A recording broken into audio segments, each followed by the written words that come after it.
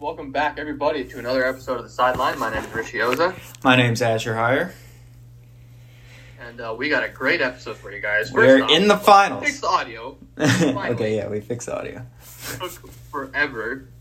Thanks, Zoom, for limiting our time and also screwing up the audio. But we also got a good episode because we are going to talk about a very interesting first three games of the NBA Finals so far. Denver took a 2-1 lead last night off of one of the best duo performances in NBA history, behind the first two 30-point triple-doubles in the NBA Finals, or first 30-point triple-double in the same game by any players ever, not just in playoffs or finals, but in regular season as well, from Jokic and Murray. First ever 30-20-10 game from Jokic in the finals game by any player. Just a very, very good game from the Nuggets overall after a very disappointing Game 2 loss on Sunday night.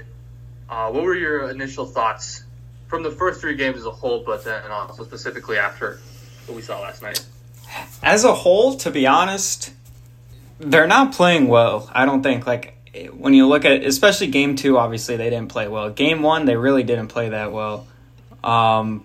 Game 3, obviously you have that amazing duo performance. I mean, the best game by a duo of all time when you consider the circumstances.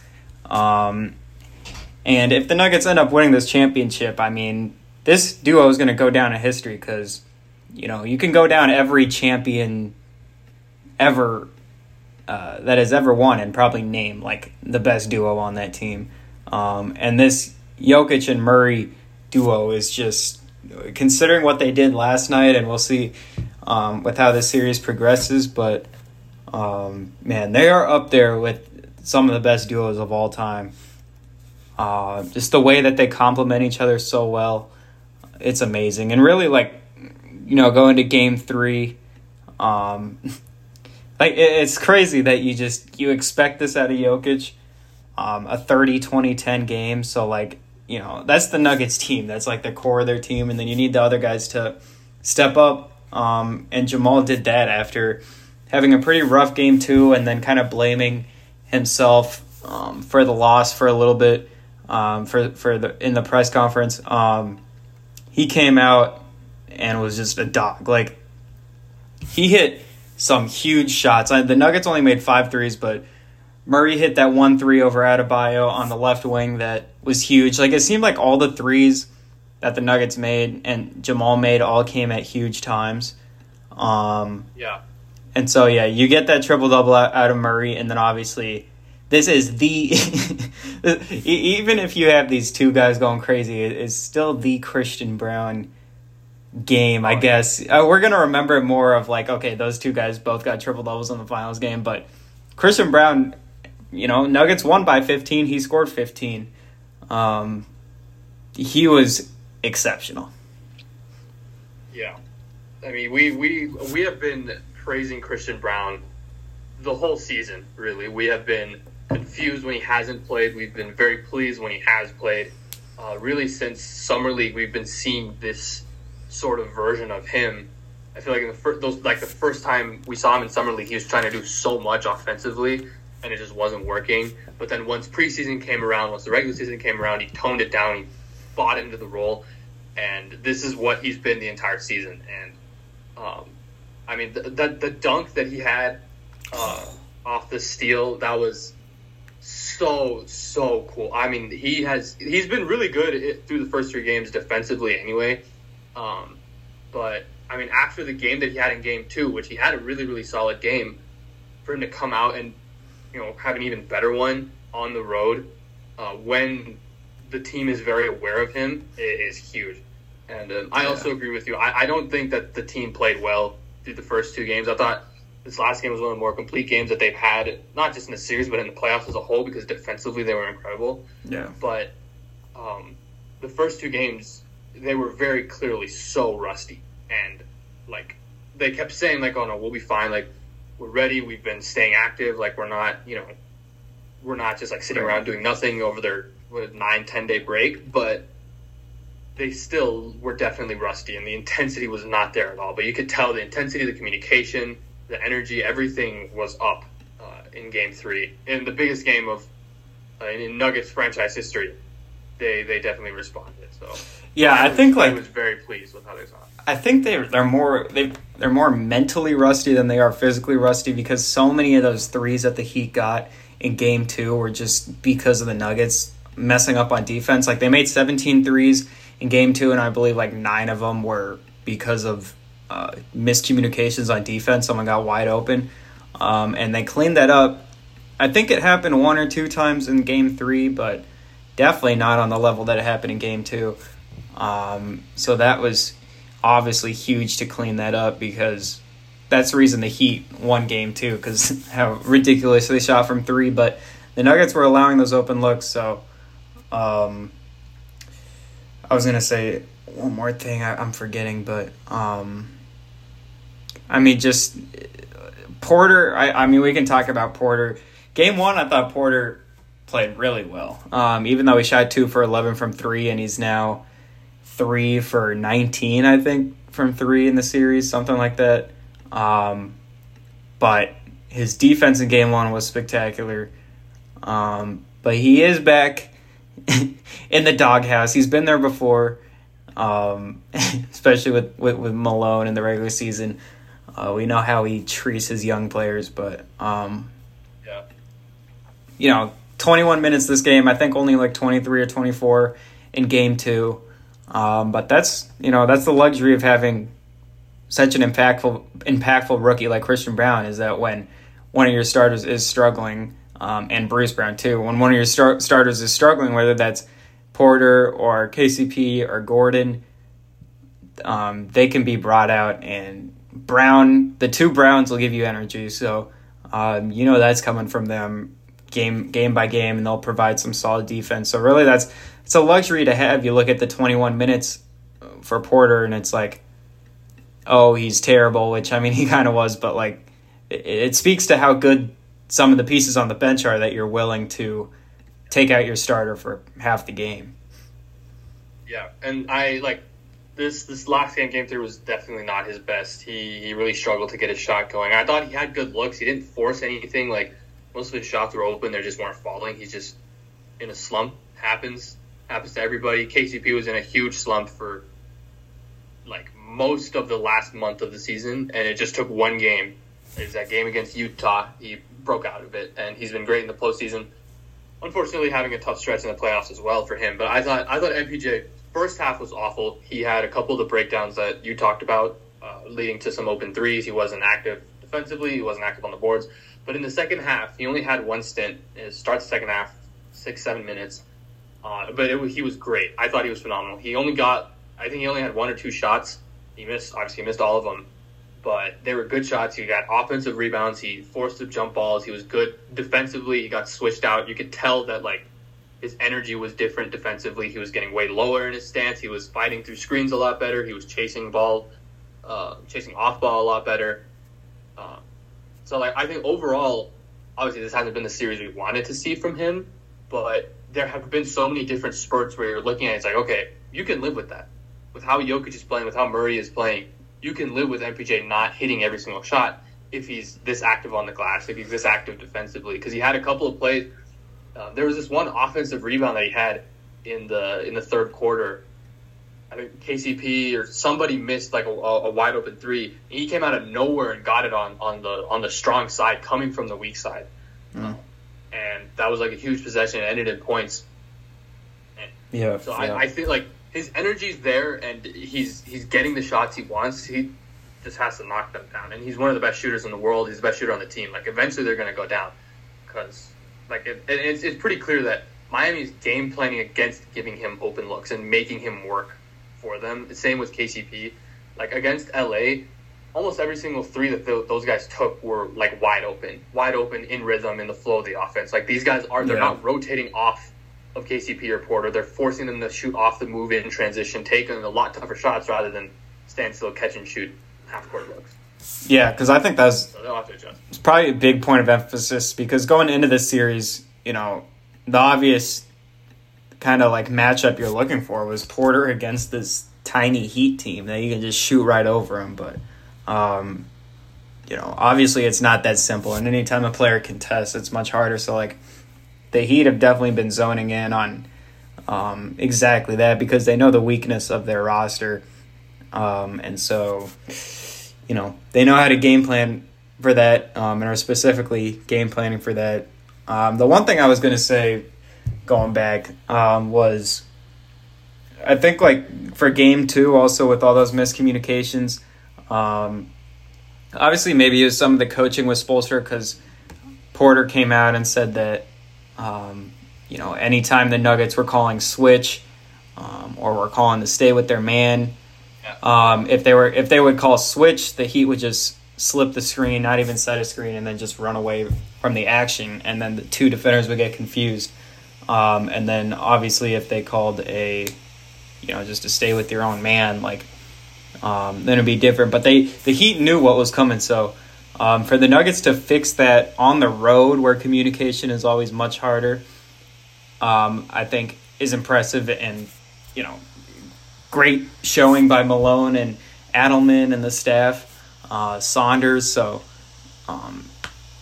great job there. Christian Braun, the dunk was awesome, but I think the one play that I loved the most out of Christian Braun, which might be my favorite Christian Braun play this entire season, was him getting the ball, I think, on the right wing and just attacking Jimmy Butler, putting his shoulder into him, knocks Jimmy back, and then floats it up and in. The confidence was through the roof for Christian last night, and for him to take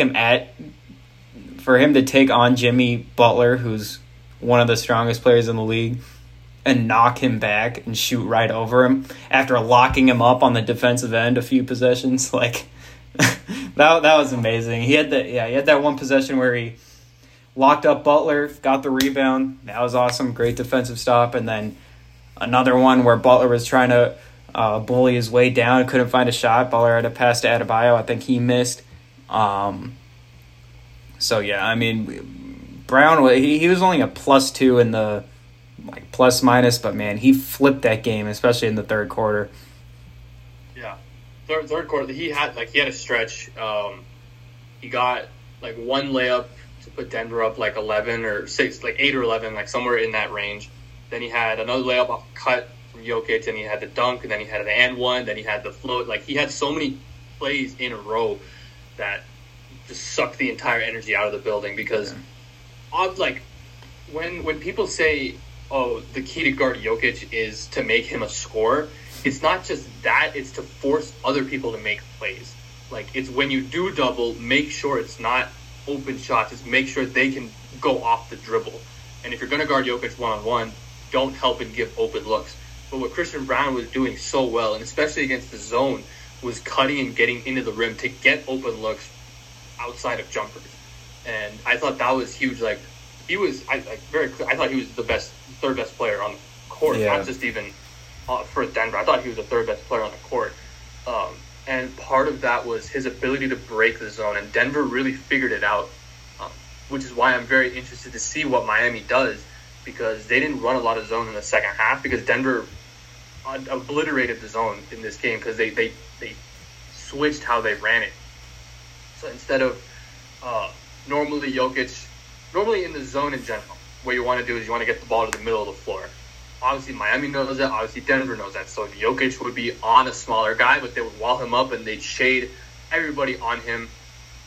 Whichever corner was empty for Denver against the zone, Miami would bring their man up and they would just overload one side of the floor and they'd make the rotations and they're switching up top. Great. It's what makes Miami really hard to defend because they're so smart with their rotations, they're smart with their switching, they communicate very well. But what Denver did is instead of starting their zone in the middle of the floor, they started it on the post. And they would get Jokic on the post in that empty corner where they couldn't rotate fast enough onto him, and everyone didn't have eyes on the ball. And they scored so many times off of that, and they scored a couple of times on cuts by Brown. And it was that was a genius adjustment by Denver and by Malone. And that's not something that a lot of fans are going to notice because people don't notice the good things that coaches do in terms of adjustments. But I thought that was huge against the zone, and Brown was a huge part of it because he was cutting to the rim and he was breaking down the zone with his with his dribbles, which Yeah. is something that like I didn't expect to happen. Like I didn't expect Christian Brown off the dribble to be the reason why the zone was was going to get broken. I'm sure Miami didn't expect that either, but that was one of the bigger things that I noticed. Yeah, he had one play where it seemed like he isolated at the top of the key. He isolated, drove down, and handed it off to Jokic, who made a little, 5-foot jump shot. And then he also had that one huge cut where Murray was getting double-teamed up at the top, and he cuts from the corner along the baseline. And Murray finds him, and he gets the and one, finishing over Lowry. That felt like the dagger in the game, almost. I thought so. Phenomenal job and much needed after the team shoots 5 for 18 from 3. I mean, you say 5 for 18 from 3 in Game 3. I don't think the Nuggets would win if you just told me that's what they would shoot. Heat were 11 for 35, so 2 wins away, man. They're close. It feels like they're definitely the better team. And that Game 2 was just a little mental lapse. They might have also thought that going into the Sun series that, this is the best team that they face, that KD and Booker, and then going into LA series, it's oh, this is another one of the best teams that they face because it's LA and it's LeBron and it's AD. And then you take Game 1 in pretty easy and convincing fashion against the 8th seed, Miami Heat, who obviously are nowhere near as talented as you are. And so to win Game 1 easily, maybe they took their foot off the gas pedal. It's hard to say that because they've been so focused the entire year. But clearly they weren't focused in that game because of all the defensive miscues. Yeah, I a lot of people didn't realize Denver going into Game 2, they'd won 7 straight playoff games. That is hard to do. That's almost 2 straight sweeps. That is hard to do. So I honestly just think that they were just feeling overconfident in themselves. They had just, they, like you said, relatively easy. They took their foot off the gas in the fourth quarter of Game 1, but a relatively easy win then. You're coming off of a sweep. You're coming off of 2 blowout wins against Phoenix in the last 2 games of that series. So they're probably just thinking, we can just cruise through this if we want to. But obviously Miami's not thinking that. Miami thinks that they can win the series, as they should. So they come out with a ton more energy. Denver isn't able to make it up mid-game.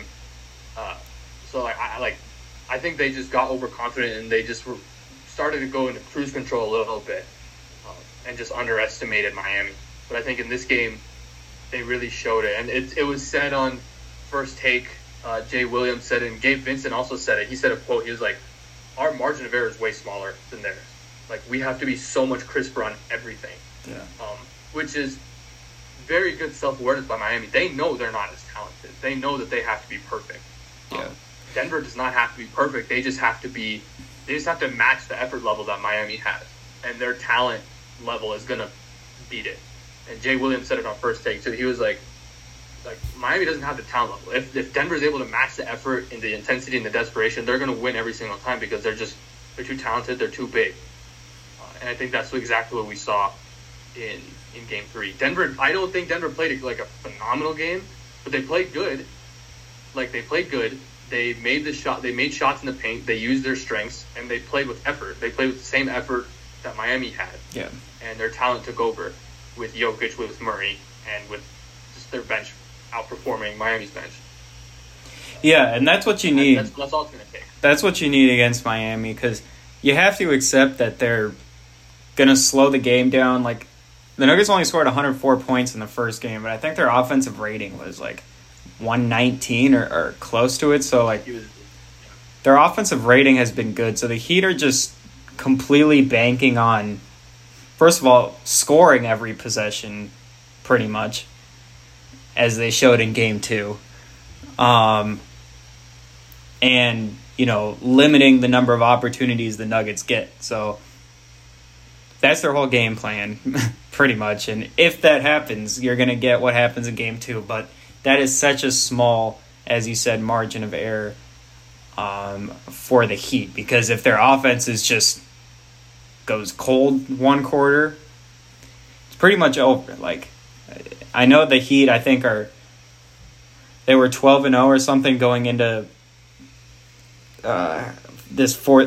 fourth quarters. They were like 12-0 in fourth quarters in the playoffs, and they finally just lost one in Game 3 by 1 point against the Nuggets. But so that's when they turn it on, and that's what happened in Game 2, obviously with Duncan. So I mean, the Heat need like near perfection to win a game, and obviously they were absolutely perfect in Game 2, and the Nuggets haven't been perfect in any of these 3 games, and they're up 2-1. So I think Denver finally like realizes, okay, that was honestly losing Game 2 maybe was, I don't want to say it's good because it's only a 7-game series, but it's not like a whole season. It's not like a moral loss or whatever, but it woke them up, though. It woke them up. Yeah, there was a wake-up call. And, like, I saw – I don't remember what the stat was exactly, but Miami in Game 2 I think they only had 11 shots at the rim, which is an incredibly low number for a team over 4 quarters. Yeah. So, essentially, they just made every single jump shot that they took, and that's why they won. And that's what it's going to take. They're going to need insane shooting from their role players, which is exactly what they got. And I think that, like you said, they're not as talented. I think Denver realizes now, like, we just have to play with intensity and effort, and we're going to be able to win this series. I think our predictions of Nuggets in 5, 6 at the most, I think that's still very much on. I think if Denver wins tomorrow night, I think they're gonna be able to sense it enough at home to be able to win. But if they lose in a way that was similar to Game 2, I think this series could get ugly in a way that Denver is not going to want. Because if they have multiple games where effort and communication are the issues this late in the season, that's a problem. And if Miami's going to be able to adjust that much against them, like, that's an issue. Because I don't know, this is kind of similar to the Lakers. The Lakers showed their hand with their adjustments early in the first couple of games, and Denver was able to adjust against that very, very easily, and they didn't really need to struggle in the fourth quarters of those series or of those games. I think Miami's in a similar position. Their adjustment is zone, and their adjustment is like playing the zone against Jokic and taking away the 2-man game of Jokic and Murray. But I think Denver figured it out in terms of how to stop it. You play from the post, you drive, and you get into the lane with your role players and find stuff in the paint that way instead of relying on the 3-point shot, which hasn't been falling for Denver. I don't know what Miami can do to counter that. The only thing is completely, if you're going to play zone, shade it against Jokic and Murray completely and force somebody else to make a play off the dribble. Like, as well as Christian Brown played off the dribble in Game 3, you're not going to expect him to do that every single game. You're going to bet on, like, if you're Miami, you'll say, okay, if Christian Brown beats us, we'll live with that. But we're not going to let Jokic and Murray beat us like they did in Game 3. You're going to force Michael Porter Jr. to score off the dribble and make him make jump shots because he hasn't been doing that. You're going to force Aaron Gordon to do stuff off the dribble, force Bruce Brown to do stuff off the dribble. That's the only adjustment I can think that Miami can make, is just completely sell out to avoid a 2-man game and completely sell out to avoid Jokic and Murray doing anything, which is a damn near impossible task. Yeah. No team has been able to do it throughout the entire season, regular season included. And even going back further than that, like over the past 5 years that these guys have been playing at a high level. I don't know what they're going to be able to do. No, I don't either. And I think Murray, is honestly playing his best ball maybe of his career when you look at the assists wise. Like, I don't think he's ever had a stretch where he's had 3 games in a row with 10 assists. And that just adds a whole different element, because it's not just, Murray, stop the pull-up game with Murray and then, try to limit Jokic's passing. But now Murray is a phenomenal passer. He's always been a great passer to Jokic in that pick and roll, but what he's been doing in this series specifically, like playmaking wise, has been phenomenal. He only had 1 turnover in game 2 to 10 assists. And he had 7 turnovers in game 3, but still 10 assists. I mean, that just adds a whole nother element to their 2-man game. And yeah, it's impossible to stop. And that's what, we thought coming into this series, I think, is just the Nuggets are just so good. And I think we realized that game, really, I realized that, I guess. I mean, we were saying before the Sun series, like, I think the Nuggets are just, like, a really good team. But when they were really, really good, obviously, was when they beat the Suns in Game 6. That's like, damn. Like, that's a really good team. And then, obviously, they end up sweeping the Lakers. And then coming into this series, I was like, I don't know how the Heat... Because I wanted to go Nuggets in 4. Because I was like, I don't know how the Heat legitimately, like, win a game. Like... out-execute I'm not going to say out-execute, but really just because I think they did out-execute the Nuggets in game 2, but I don't know, just outplay the Nuggets. Like, I did not really see that happening. Outplay them, like, to where I'm trying to say, like, outplay them in, like, a legitimate way to where, like, both teams shoot, like, 30%. Take them out of their game. Kind of, but like not like a statistical anomaly game, which is what the Heat had in Game 2, where they shot 50% from 3. And that's the only reason they won Game 2. So, like, if both teams are shooting like 30% from 3, there's just no way the Heat can beat the Nuggets. And so that's just kind of like looking at the heart of the game and not the margins and the random stuff that can just be flip-flopped each game.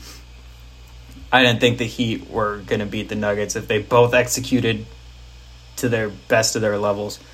Like, Denver's floor is higher and their ceiling is higher. And so the Heat do have to be perfect, and you have to catch the Nuggets on an off game to win. So I was trying to go with Nuggets in 4, but, obviously we were kind of expecting one of these games in this series to be like Game 2. And unfortunately, it happened early, rather than like the Nuggets being up 2-0 and then the Heat come back and they make all their threes. But at 1-1, it's like, damn, like, this is a real series. Yeah, it gives Denver pressure, which I think they haven't really faced since Game 5 against Phoenix. Like, they haven't really had like pressure on them because they've been up in every series 2-0 up until that point. The only time a series was tied was 2-2 against Phoenix, and that was because Devin Booker shot 90%. Yeah, exactly. Games and scored 80 points. Like, a statistical anomaly. It takes statistical anomalies to beat this Nuggets team. I don't know how many more statistical anomaly games that Miami has in them. Like, I think that they have another game where they're going to be able to make like a ton of threes on a good percentage. But Denver's now ready for that. They know, like, listen, like, if we play with the intensity and they make their threes, that's fine. Because we know that we can still have a close game like that. Because they didn't play good down the stretch. They didn't play good against the zone. They really didn't play good at all throughout that game outside of that huge run in the second quarter. Like, the rest of the game, they were pretty bad. So when I look at that, I'm just like, if Denver just plays with that intensity for like 80% of the game, they're going to win. Yeah. Because they're just going to completely outplay them. I think going into Game 4, I think Denver's biggest priority should be getting Michael Porter Jr. going in some way, whether it's at the rim or getting his jumper going, getting him shooting the ball with the same confidence that he was shooting in Game 1 and in the Lakers series, and just getting him engaged on the offensive end that way. I think that should be their main goal, because you can win games with obviously just Jokic and Murray doing their thing, but if Michael Porter Jr. plays well, you do not beat Denver. You do not beat Denver if he has a good game. Like, I don't know what the record is, but when MPJ scores 20 or more, Denver has like a ridiculous winning percentage. So if you get him 20 points, that's a wrap. because you already know what you're going to get from Jokic and Murray at halftime. Right. So you get like 80-ish points from 3 guys. Yeah, that's it. Like, yeah, you can't beat that team. Yeah. Yeah, I'm excited to see how they come out. I'm more excited to see what Miami does because Spoelstra is a genius. Like he is a genius, and what makes him so good with this Miami team is that he's just as insane as the rest of the people are about like winning, and his mentality is the exact same. So I'm looking forward to seeing how they make adjustments.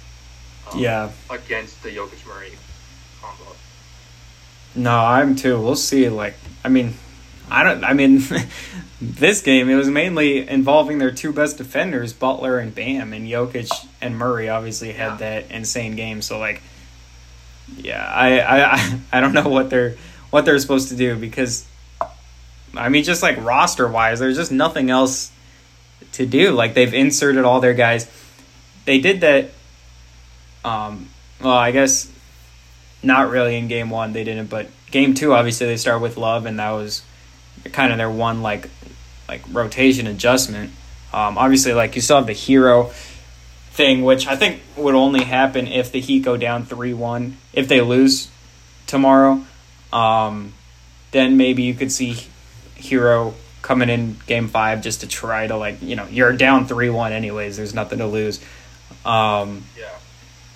So try to put him in as a spark plug, but I don't even know if that happens because it just seems like he's not going to play. Like what he said after game 1 or something, I don't know. But he was like, I don't want to disrupt the rhythm of the team, stuff like that. And Spoelstra just keeps pushing it off to the side. It hasn't been a definitive yes, he's going to come back. It's starting to feel more and more like he's not going to play. He's not going to play in game 4, I don't think. There hasn't been any talk or any rumors They said today that he wasn't cleared yet. If he's not cleared the day before, he's not going to get cleared in 24 hours. No, I agree. I think even if Hero comes back, he hasn't played in 2 months.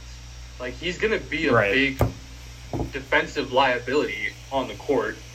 You can't go zone with him to protect him like they do when Duncan Robinson's in the game. Because Duncan Robinson has been playing for 2 months. He's been, he has the chemistry with everybody on the defensive end. They know when to switch. He's in a rhythm on that end. Tyler Hero's not in a rhythm on that end. And he's going to get attacked relentlessly. Whether he's coming off the bench, he's going to get attacked by Murray and Bruce Brown. Or if he's in the starters, he's going to get put in an action with whoever is the guy. Because Denver can run a 2-man action with anybody on the court with Jokic. So, yeah. I don't know how much he's going to help.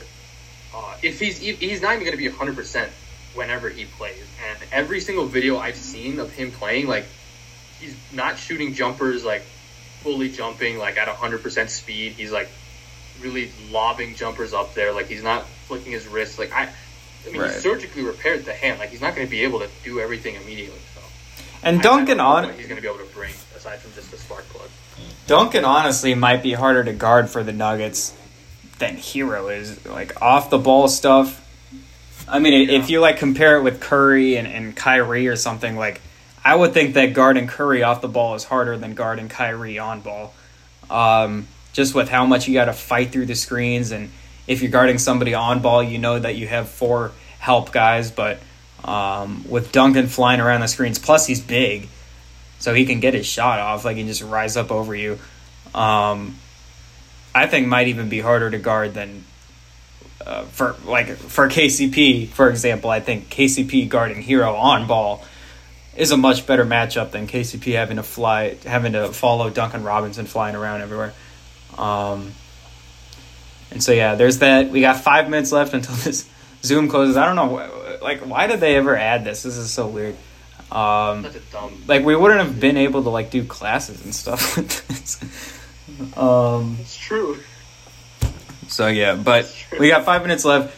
Chris Paul has been released, I think. Is it official? I don't even know the whole. Technically, they have until June 28th to do something. Okay. But based on what everyone's saying, he's either going to get released and re-signed, or he's going to get traded somewhere. I don't think he's going to get traded. When the news was announced that he got released, I was like, they couldn't find a single trade partner for him. But now I'm looking at it, it's like all the contenders, they're not going to shell out assets for a guy who has never been able to stay healthy for a deep run, and who's also 38 years old and is also making $40 million a year. Like, that's just a dumb trade to make. Even though I think he is still a good player. Yeah. Depending on if he's able to change his role. I mean, he would be like the dream backup point guard for any contending team, especially the Nuggets, when Bruce Brown, their backup point guard, is not going to be on the team next year. And, you don't want Reggie Jackson out there. So, like, the Nuggets don't really have, and you don't really want, I was going to say, you don't really want a guy coming off a broken leg who needs to spend some time in the G League. Minute. Yeah, exactly. So, I mean, the Nuggets have a, I guess, roster problem to solve in the offseason. I'm just trying to hammer down that backup point guard spot. And if, Chris Paul is willing to take like $4-5 million. Is he willing to take the mid-level exception? Like the lowest of the low, because we have like nothing. Yeah. But hey, I mean, there's also going to be the hard cap. I don't even know if Denver's going to get a full mid-level. No, exactly. I know. So you got to sign him to like the vet minimum, probably. Yeah. But if he wants a ring, see how committed he is to ring chasing. Exactly. Yeah. He could be like our version of, like David West signing with the Warriors. That was so weird. And like LaMarcus Aldridge with the Nets. Brooklyn. Yeah. Yeah. We'll see. It's gonna be an interesting offseason. There's so much parity around the league. There's gonna be so many guys who are gonna switch, especially because of the new CBA rules. Guys aren't gonna be able to keep their players. Like Denver's not gonna keep Bruce Brown. Wherever he goes is gonna be huge. You're not gonna be able to keep a lot of their players. You're gonna see a lot more young guys get opportunities with contending teams. So you'll see the player development a lot more. So yeah, it'll be interesting. The Chris Paul situation's definitely something to keep an eye on. Yeah. But yeah, it's an interesting new era. Like, this CBA is really, monumental. Like, and you have to appreciate the team right now, because each year the team is going to have pretty significant roster turnover. Every team is. With the new CBA, it feels like, I don't know. Football definitely has some decent roster turnover. Baseball, it seems like anytime an MLB player is a free agent, they sign with a different team. They never re-sign. So, it kind of feels like that. To where, one baseball team could win 100 games one year and then just end up winning, 70 the next year. So, yeah. Huge CBA coming up. What? Like the Rangers this year? Yeah, or the Orioles. Yeah. Yeah. Out of nowhere, just because of a couple free agents. Yeah. Yeah. We got less than a minute left. I know, we're going to get cut off at any point. Else? Yeah, no, I don't either. Okay. We will end it there. We will see what happens tomorrow night, Game 4. See if Denver takes 3-1 or if we're going back to Denver tied 2-2. Going to be it for us. Thanks all for watching. Peace.